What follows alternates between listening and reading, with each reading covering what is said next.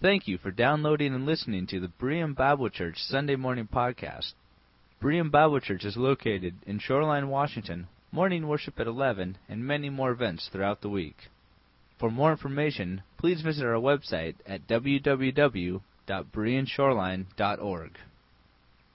It was fun last night, the basketball program, and we appreciate so much, all the work that goes into that ministry. It really is a ministry. We have so many families. The team I helped my son-in-law coach. Most of the kids were not from our church, and we just had a chance to just be a part of their lives. And many of the kids, if not most, are from outside our neighborhood and community, and it's just a great outreach opportunity, not only to non-church families, but to other Christian families as we open our building up for other people to use, and we're so thankful for that opportunity. It is true, I did fall down out there in the court. However, I need to have a little talk with Kevin. I know he's played some basketball, but there is a difference between a screen and a foul.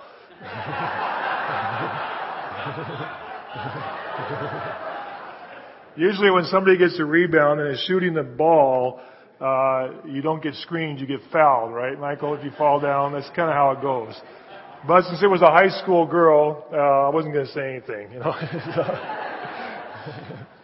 I haven't played competitive basketball for a few months here, and it did remind me of January in 1972 when Dale Amundsen and I packed up and went back to Grace Bible College in the middle of the year, and back in Grand Rapids, Michigan. And I was going to play basketball for them, as I played basketball in high school, played at Lincoln High School, and graduated in 71, and was going to college and said, thank you. This, I see that hand. And Jim Carlson was the head coach at GBC. Jim Carlson had been our Christian education pastor at our church for 5 and some years. And we knew him well. He was a big part of our lives, and he'd gone back to Grace, and so he was excited, and he had recruited me to play basketball. So we're sitting there in chapel on, I think it was a Thursday, maybe a Friday, I can't remember. And that night we were playing our main rival at that time, Grand Rapids School of Bible Music. And so we're sitting there, and Jim Carlson's going on, inviting everybody to the game, and he's talking about their new secret weapon they're going to unveil this evening and all this, and all of a sudden it dawned on me. He's talking about me, And it also occurred to me, I hadn't picked up a basketball since last February at Lincoln High School when I quit, when we were done for the year. And I hadn't touched the basketball, I hadn't practiced, and I thought, boy, I should have practiced at least something, And so the secret weapon unveiled that night, committed 5 fouls in about 15 minutes, fouled out of the game. Yeah, fell down probably 3 times. And it wasn't much of a weapon, but it was a secret, that's for sure. Now this morning, the passage that Kevin read to us, and I'd like to ask you to open your Bibles to Ephesians chapter 3. We actually are going to talk about a very important secret, if you will, also called a mystery that we find in the Scriptures. And I'd like to talk about that with you this morning.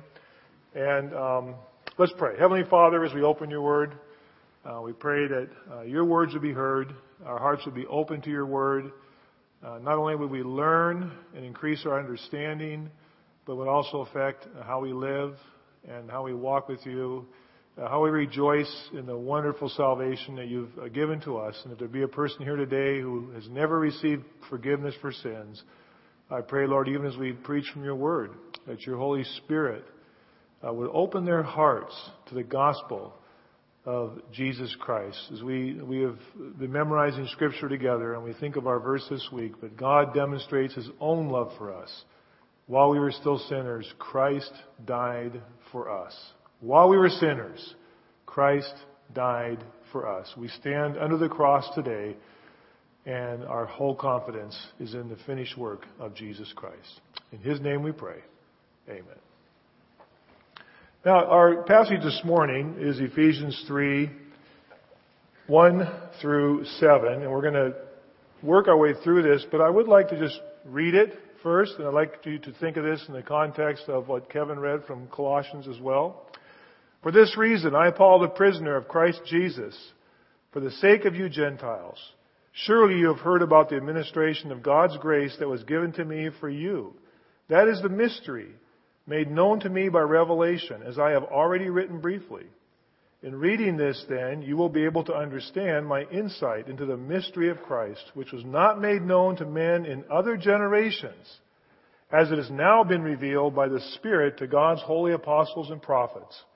This mystery is that through the gospel, the Gentiles are heirs together with Israel, members together of one body, and sharers together in the promise in Christ Jesus. Now this passage of Scripture, this entire epistle, it does have a special place in the history of our church. Our church was founded in 1964, and we finished this building about 1966 and moved here in Shoreline. And our church was founded upon a understanding of Scripture that we felt it was very important to have the freedom and ability to preach and to teach. And if you've been to our church, you probably are aware of this. If you're visiting with us today, thank you so much for being here. And I want you to feel right at home with the family of God today and understand as well. But so I just want to tell you, we do place emphasis on the ministry of the Apostle Paul to the Gentile world. We do not worship Paul. We worship only who? Jesus Christ. We do not worship the Bible. The Bible draws us to the one we worship. But we hold the Bible, as Kevin said, very high in our church. Our ministries, whether it's in this pulpit, whether it's in the youth lecterns, in the discussion groups, or it's in Sunday school, our ministry is built around the Word of God. We worship our Lord Jesus Christ. And we have come to salvation through simple faith. Paul says in the book of Romans that all who come by faith are children of Abraham. Because Abraham is the one who came and expressed simple faith in God. And God said, you are justified. And Paul says, because of that, of every age, of every time in history that God has revealed His plan of salvation in specific ways, it is faith that is the operative that draws us and to allow us to receive God's grace. Faith and grace are the essentials in every age. We say the word dispensation. We'll talk about that in a moment. And we emphasize in our church understanding. And I think especially young people here today with us, and we have you just for a few short years, and you're going to be doing all sorts of things and so on. And I know Pastor Kevin teaches this. We teach it in confirmation. And I want to make this is a very important passage of Scripture. Very important passage of Scripture. And I want to make it as simple as I can and yet as clear as I can. And that's why we're just handling these 6 verses this morning. And I brought with me, some of you know I like books, right? And I brought with me some books this morning. And I do this at a risk. Not that they're heavy. That is a risk. But I just want to say a word first of all. And that is, what I have in my hand here are 3 commentaries. A commentary is where an author takes a passage of Scripture and is usually a book or a section, and verse by verse will go into the original language. In the New Testament, it was Greek, and Old Testament, Hebrew, and Aramaic. The commentator will, a good biblical commentator, it is based on the Scriptures. And based on that Scripture, we find helps. And I use them all the time. Every pastor I know of uses commentaries. We invest in them. Not so we can stand up and say, this person here says, no, this is our authority here. When we refer to various authors and commentaries, these are people who have studied the Word of God, who have skills, especially maybe in areas that it's a real specialty to understand biblical languages. All of us who are trained in ministry, all of us who have been to, all of us ordained pastors here, we've studied Greek and Hebrew, but we are not experts in those languages. There are people who spend their lives, like my friend Clinton Moyer, who's from this church, in the Old Testament languages, that they really understand it. So what I'm saying is they are helpful.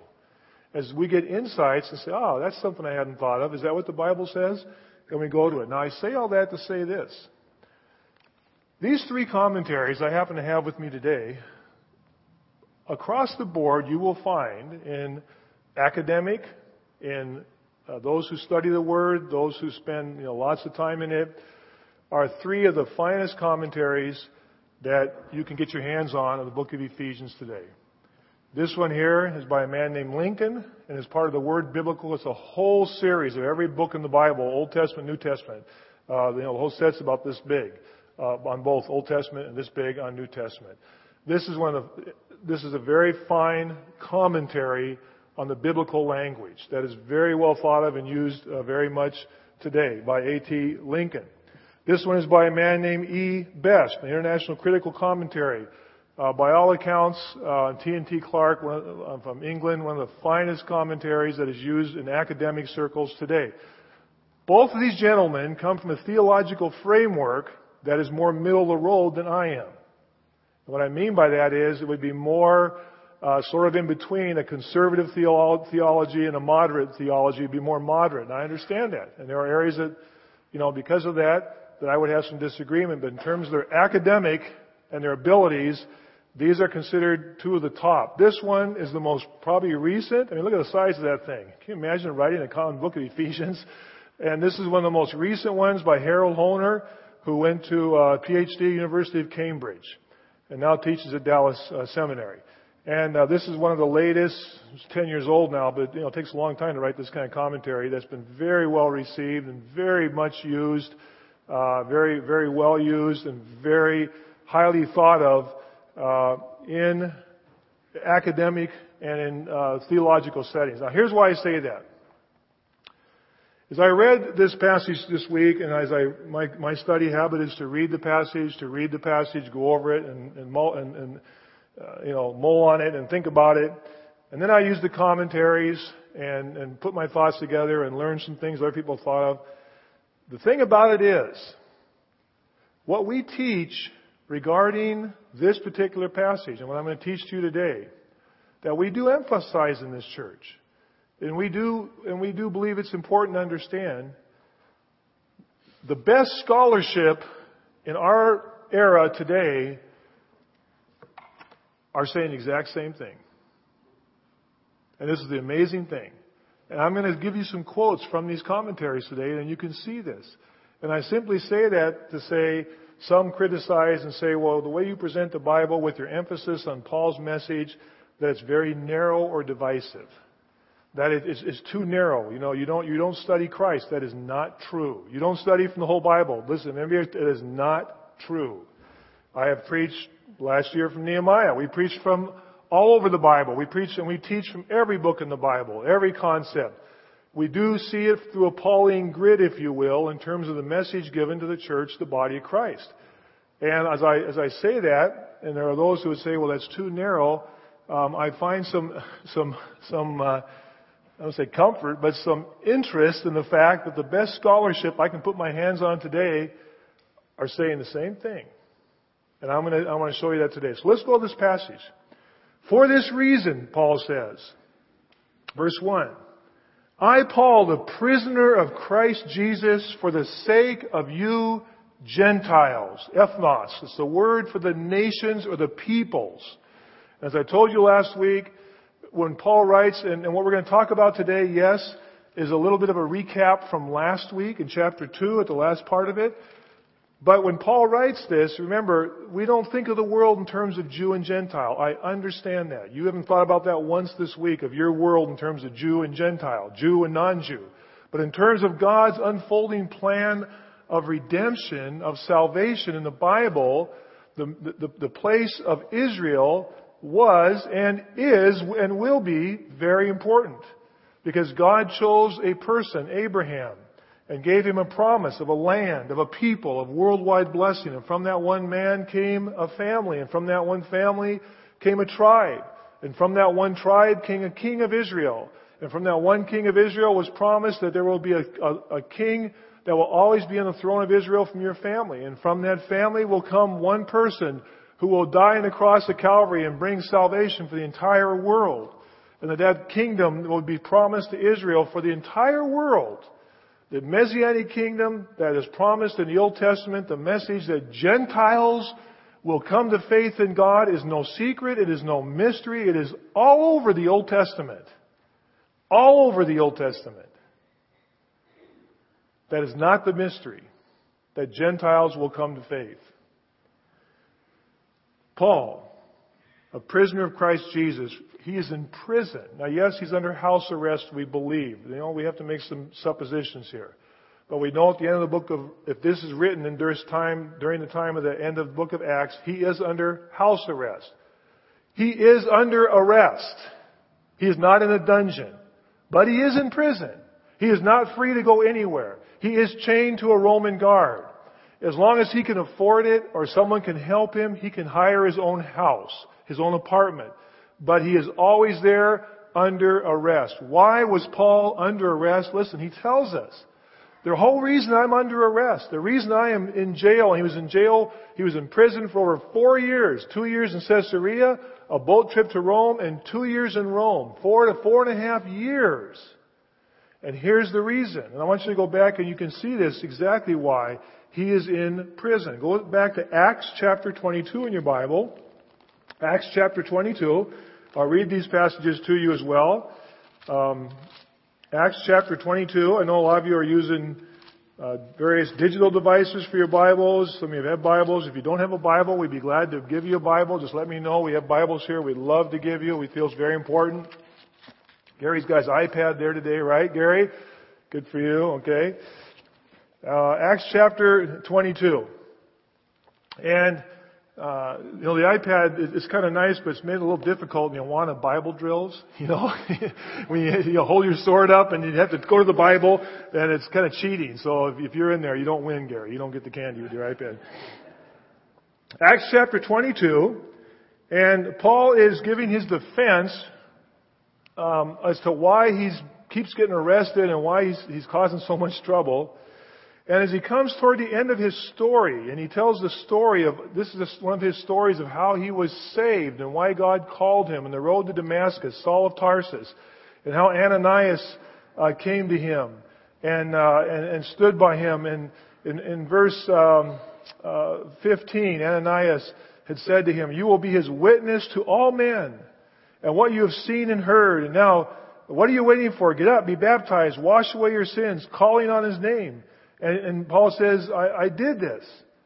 And he says, he comes to the end of this, and in verse 21, he says, "Then the Lord said to me, 'Go, I will send you far away to the Gentiles.'" That's all he said. That God told me, my ministry is to the Gentiles. And look at the response. The crowd listened to Paul until he said this. And they raised their voices and they shouted, "Rid the earth, he's not fit to live." That's all he said.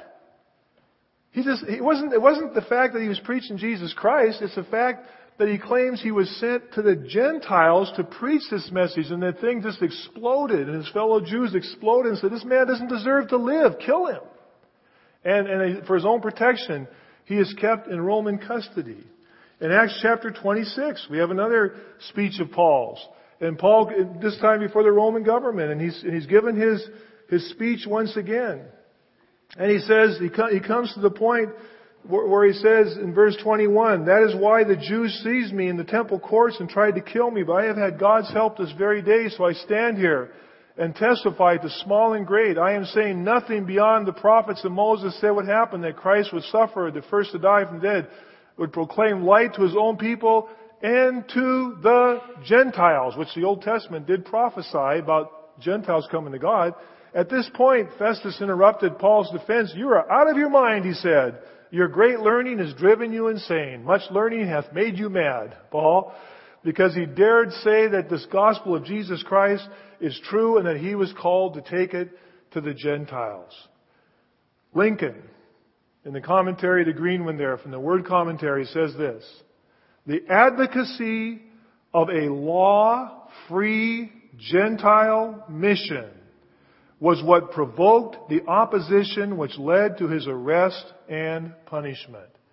That he would dare advocate not that Jesus Christ was Savior, but that Gentiles could come to faith apart from the Mosaic Law, that they were free to come on equal basis simply through faith in Jesus Christ and become part of what God was doing, the new humanity we looked at last week, the church, the body of Christ, the new man, the new people of God.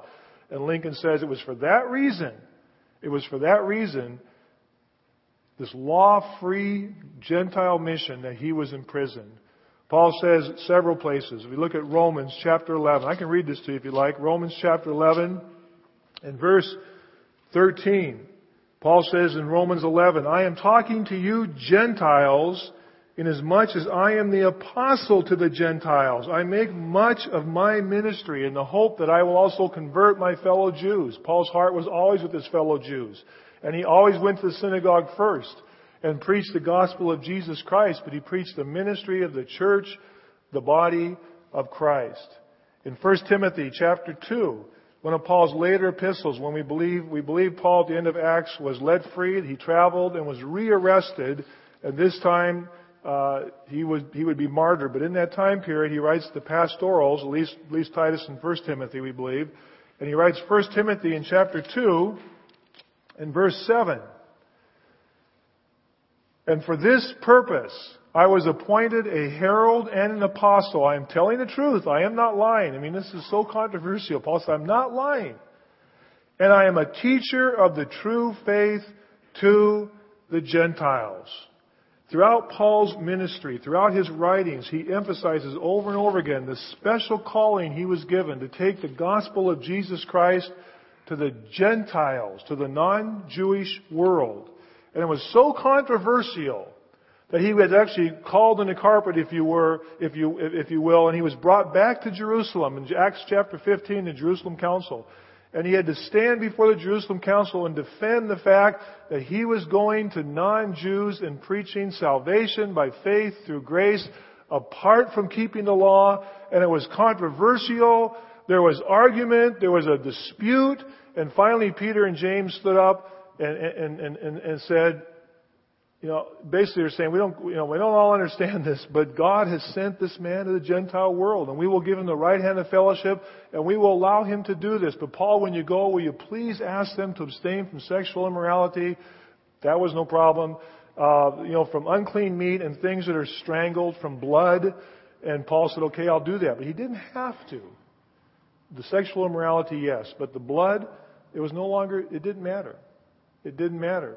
There was no requirements to come through the Mosaic law to come to faith in Christ. And so you should take time to read Galatians chapter 2, where Paul talks specifically about that Peter was sent to the Jews and I have been sent to the Gentiles. And they reached this understanding. They finally came to this agreement. So back to Ephesians chapter 2, when Paul says here, chapter 3, I just wanted to point out to you, Paul is in prison because he has dared to preach this ministry to the Gentiles. That's why he's in prison. Listen, James and Peter weren't in prison yet. They weren't in prison. Their fellow Jews didn't haul them before the Romans and say, these people are causing all sorts of trouble. No. But Paul was, because he dared to go to the Gentiles to bring this message. But that's what God called him to. That was his commission. That was his calling. So in verse 2, Paul says this to the Ephesians. Ephesus, just to remind you, is on the west coast of modern-day Turkey. So it's in Asia Minor. Paul is in prison in Rome because of this ministry. And he says, surely you have heard about the administration of God's grace that was given to me for you. That is, the mystery made known to me by revelation, as I have already written briefly. Now, in the translation I'm reading today, it uses the word administration. If you've heard the word dispensation before, and that's the word in our English language that we use. For example, I might say, I give you a special dispensation to do this or to do that. We understand what that means. The word dispensation, it comes from the Greek word oikonomia. The first word is the word for house, and the second word is the word for law. So how you run your house. Each of you have a dispensation. You run your house, I run my house. We have our rules, you have your rules. And we have teenagers, for example, that get together and do things and find out, that household, they have certain rules about chores and bedtime and what they can watch, what they can't watch. This household, Christian families, they have different rules. Their kids, they have to do this and that. We have different ways we manage our household. That's all the word means. And that's why we talk about dispensations, because if you look throughout history, you will find that God manages His household, the world, in different ways. I mean, the most obvious one is, let's face it, nobody here offers blood sacrifice, right? It's illegal in our country. You don't offer blood sacrifice. But there was a time where that was required by God. If you were a person who genuinely had faith in God and were part of the Jewish community, it wasn't optional. You didn't say, yes, I have faith in God, but you know what? I don't really care about the blood sacrifice. It doesn't make a difference. What did Moses teach them? He said, listen, if anybody doesn't prescribe to these Jewish laws, these Mosaic laws that we have, put them outside the camp. They were saved. They were saved according to the New Testament, by their faith in what they were doing, and they practiced it and expressed it through keeping the law. But you had to do both. A person who genuinely had faith didn't not keep the law. That's a dispensation. That's a household management. And God, up until the time that Jesus Christ came and died on the cross of Calvary, and I remind you once again of the empty cross behind me as we were singing the songs today, and I was reflecting and thinking about the cross of Calvary and the suffering of our Lord Jesus Christ. God demonstrated His love to us. God commended His love to us, and that while we were yet sinners, Christ went willingly to the cross and died for me and died for you. Amen? Why did He do that? Because He chose to love you. And I want you all to know today how much God loves you. Jesus Christ went to the cross of Calvary. And Paul is preaching this message and this ministry of the blood of Jesus Christ. And after Jesus died on the cross of Calvary, God is faithful to His word. He offered to Israel the Messianic kingdom that they had been longing for. And they said to Peter in the book of Acts, we killed the Messiah. Can you imagine how they felt? Can you imagine how they felt when all of a sudden they realized we just killed the Messiah who we have been longing for and waiting for? Peter, now what do we do? And Peter tells them, be baptized, washed of your sins, believe in the Lord Jesus Christ, repent, receive Him, and God will send Him back. And He will send the times of refreshing. And every Jew in that audience knew what He was talking about. There was no one who said, Peter, times of refreshing? What are you talking about? They knew exactly what He was talking about. He was talking about the Messianic kingdom. And they offered it. But it was rejected. It was rejected by those who sat in Moses' seat. And that was important. Jesus told His disciples, you do what those who sit in Moses' seat tell you to do. Don't do what they do, but you do what they tell you to do, because they were in Moses' seat.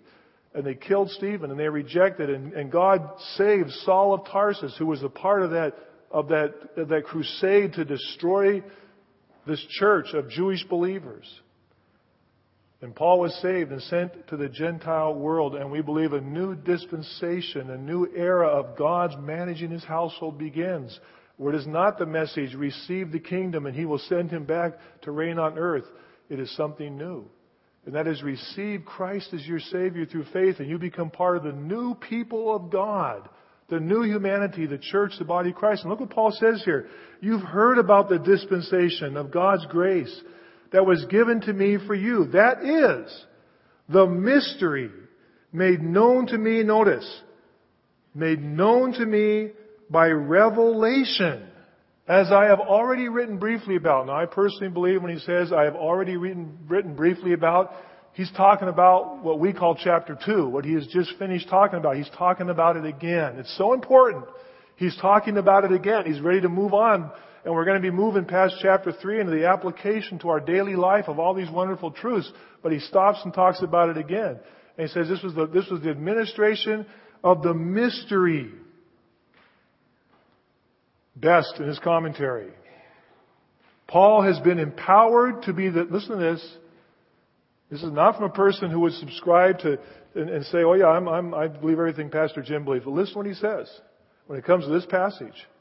Paul has been empowered to be the primary instrument for its accomplishment. That is the revealing of the body of Christ to the Gentiles.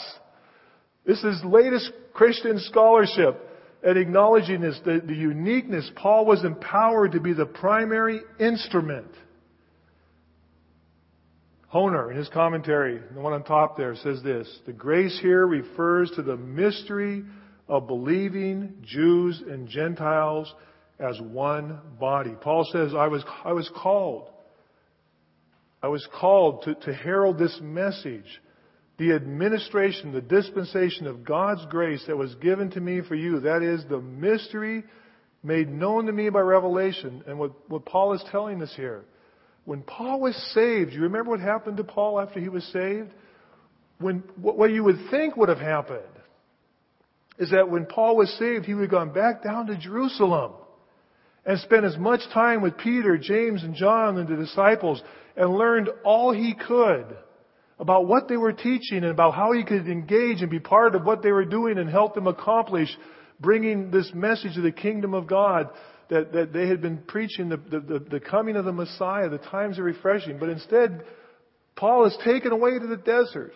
Paul is drawn away. He doesn't go anywhere. He's taken away, and he is given this throughout his ministry, he says, by revelation.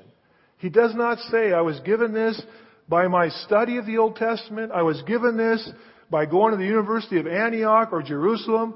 God gave this to me by revelation, as I've already told you.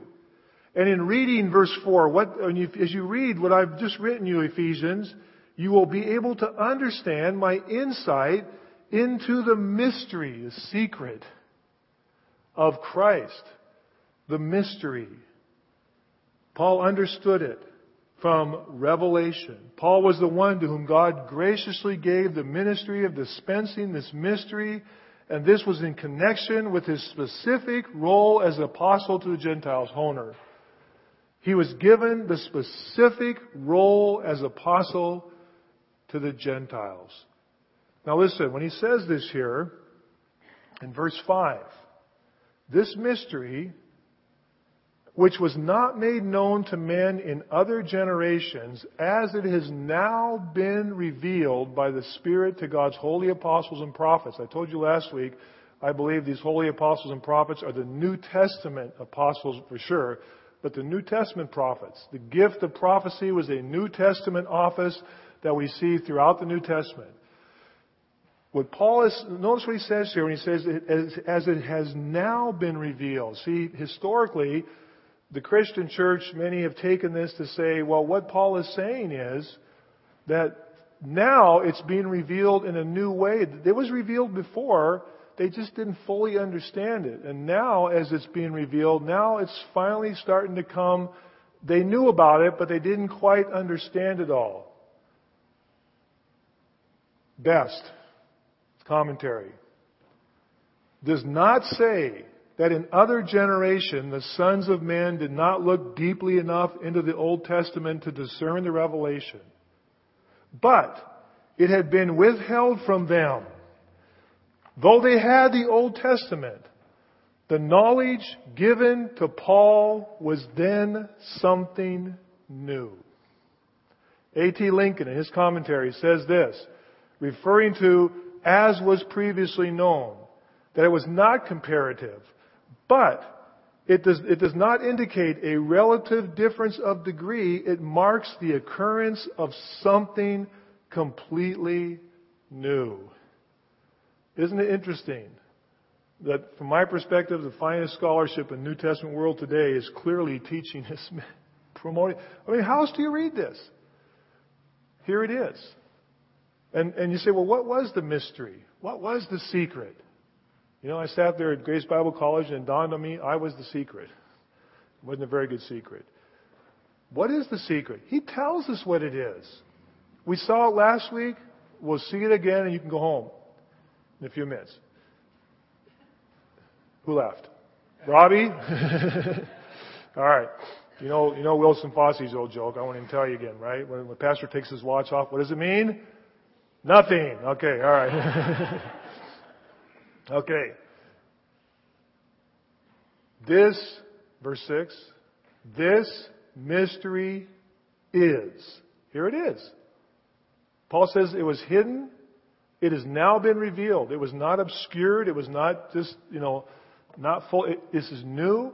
He called me to herald this. The other apostles and prophets are now teaching and receiving this.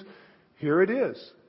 This mystery is that through the gospel, the Gentiles are three things. And there's a prefix, soon, or we saw this before. It's S-U-N in the Greek. It's together with. It means joined together with. Three things. They are members, they are heirs together with Israel. They now have an inheritance along with Jews. They are not heirs into Israel, but they are heirs together with Israel. We are all children of Abraham because we come by faith, and we are part of the new people, the body of Christ. Jews do not become Gentiles. Gentiles do not become Jews. We become a third entity. We saw that last week. This is the mystery. They are heirs together with Israel, members together of one body. And the word that's used here, the prefix soon, along with soma, comes out susoma, is a word you won't find anywhere else in Greek literature from the time. It's sort of like a Pauline construction. He's put together. You won't find it anywhere else in Greek literature. But you find it here in the New Testament. But Paul says we are together body. We are a together body. We are a new person. We are the new body. We are the body of Jesus Christ. And finally, we are sharers together in the promises, and here's the key phrase, in Christ Jesus. This is the mystery. It's not that complicated. Now you might say, well, why doesn't all of Christendom teach this? If it's not the most popular, why? Well, listen. There came a time, it was called the Protestant Reformation, where how come for all those years it took that long for someone to finally proclaim and say, well, but the basis was what? Well, it appears to be in the Bible. It doesn't really matter what the church says. And frankly, we have a church doctrinal statement. But that's not what really matters. What matters is what this says. And if our church doctrinal statement reflects this, if your beliefs reflect this, that's what matters. And I don't know how else you read this. It's pretty straightforward. Paul says, listen, Gentiles, you've heard about the dispensation, the administration of God's grace. It was a mystery that was not made known by revelation. It was not revealed before. But it has now been, for whatever reason, God, and we'll see this next week, God chose this persecutor of the Christian church who was killing Christians, trying to destroy the church. For whatever reason, God chose him to be the one to herald this new message. Why did God choose Moses? Why didn't he choose Aaron? Moses said, God, I'm not going. Choose somebody else. God says, Moses, you're going. Why did he choose Moses? There were plenty of other people. Why did he choose King David? Look at David's life. And that's what David says is, why did you choose me? What have I done? Is this the way you normally work? Why did God choose Saul to be the one to herald this message? That's up to God. You and I wouldn't have elected him. But he called him to this. Why? Because God had something new to unveil that nobody would have come up with in a million years. Nobody in Jerusalem would have concocted this. That God had a plan to create a new people, Jew and Gentile, male and female, bond or free. There are no distinctions or differences or races or class or social or wealth, poverty, work. There is no distinction. And you can go anywhere in this world today and sit down with a body of believers and you are one with them because there's no distinction. We are the new people of God. Amen? This is what God is doing today. Why? Because He chose to love you. He chose to do that. It's not because you finally figured it out, you're so wise, you're better than your neighbor who hasn't. It's because God chose to love you. And we are part of the new people of God today. Listen, friends, quickly, application to your life. Let me just tell you. Can I read you one more? Lincoln, A.T. Lincoln. Paul views the church as a new entity which transcends old divisions and categories. And what for him is the heart of God's disclosure is that the Gentiles are an essential constituent of this new entity. I'll take this home with you today. You know, Paul was obedient. God told him from the very beginning, Paul, I'm going to send you to the Gentile world, but I also want you to know, I am calling you to a ministry of suffering.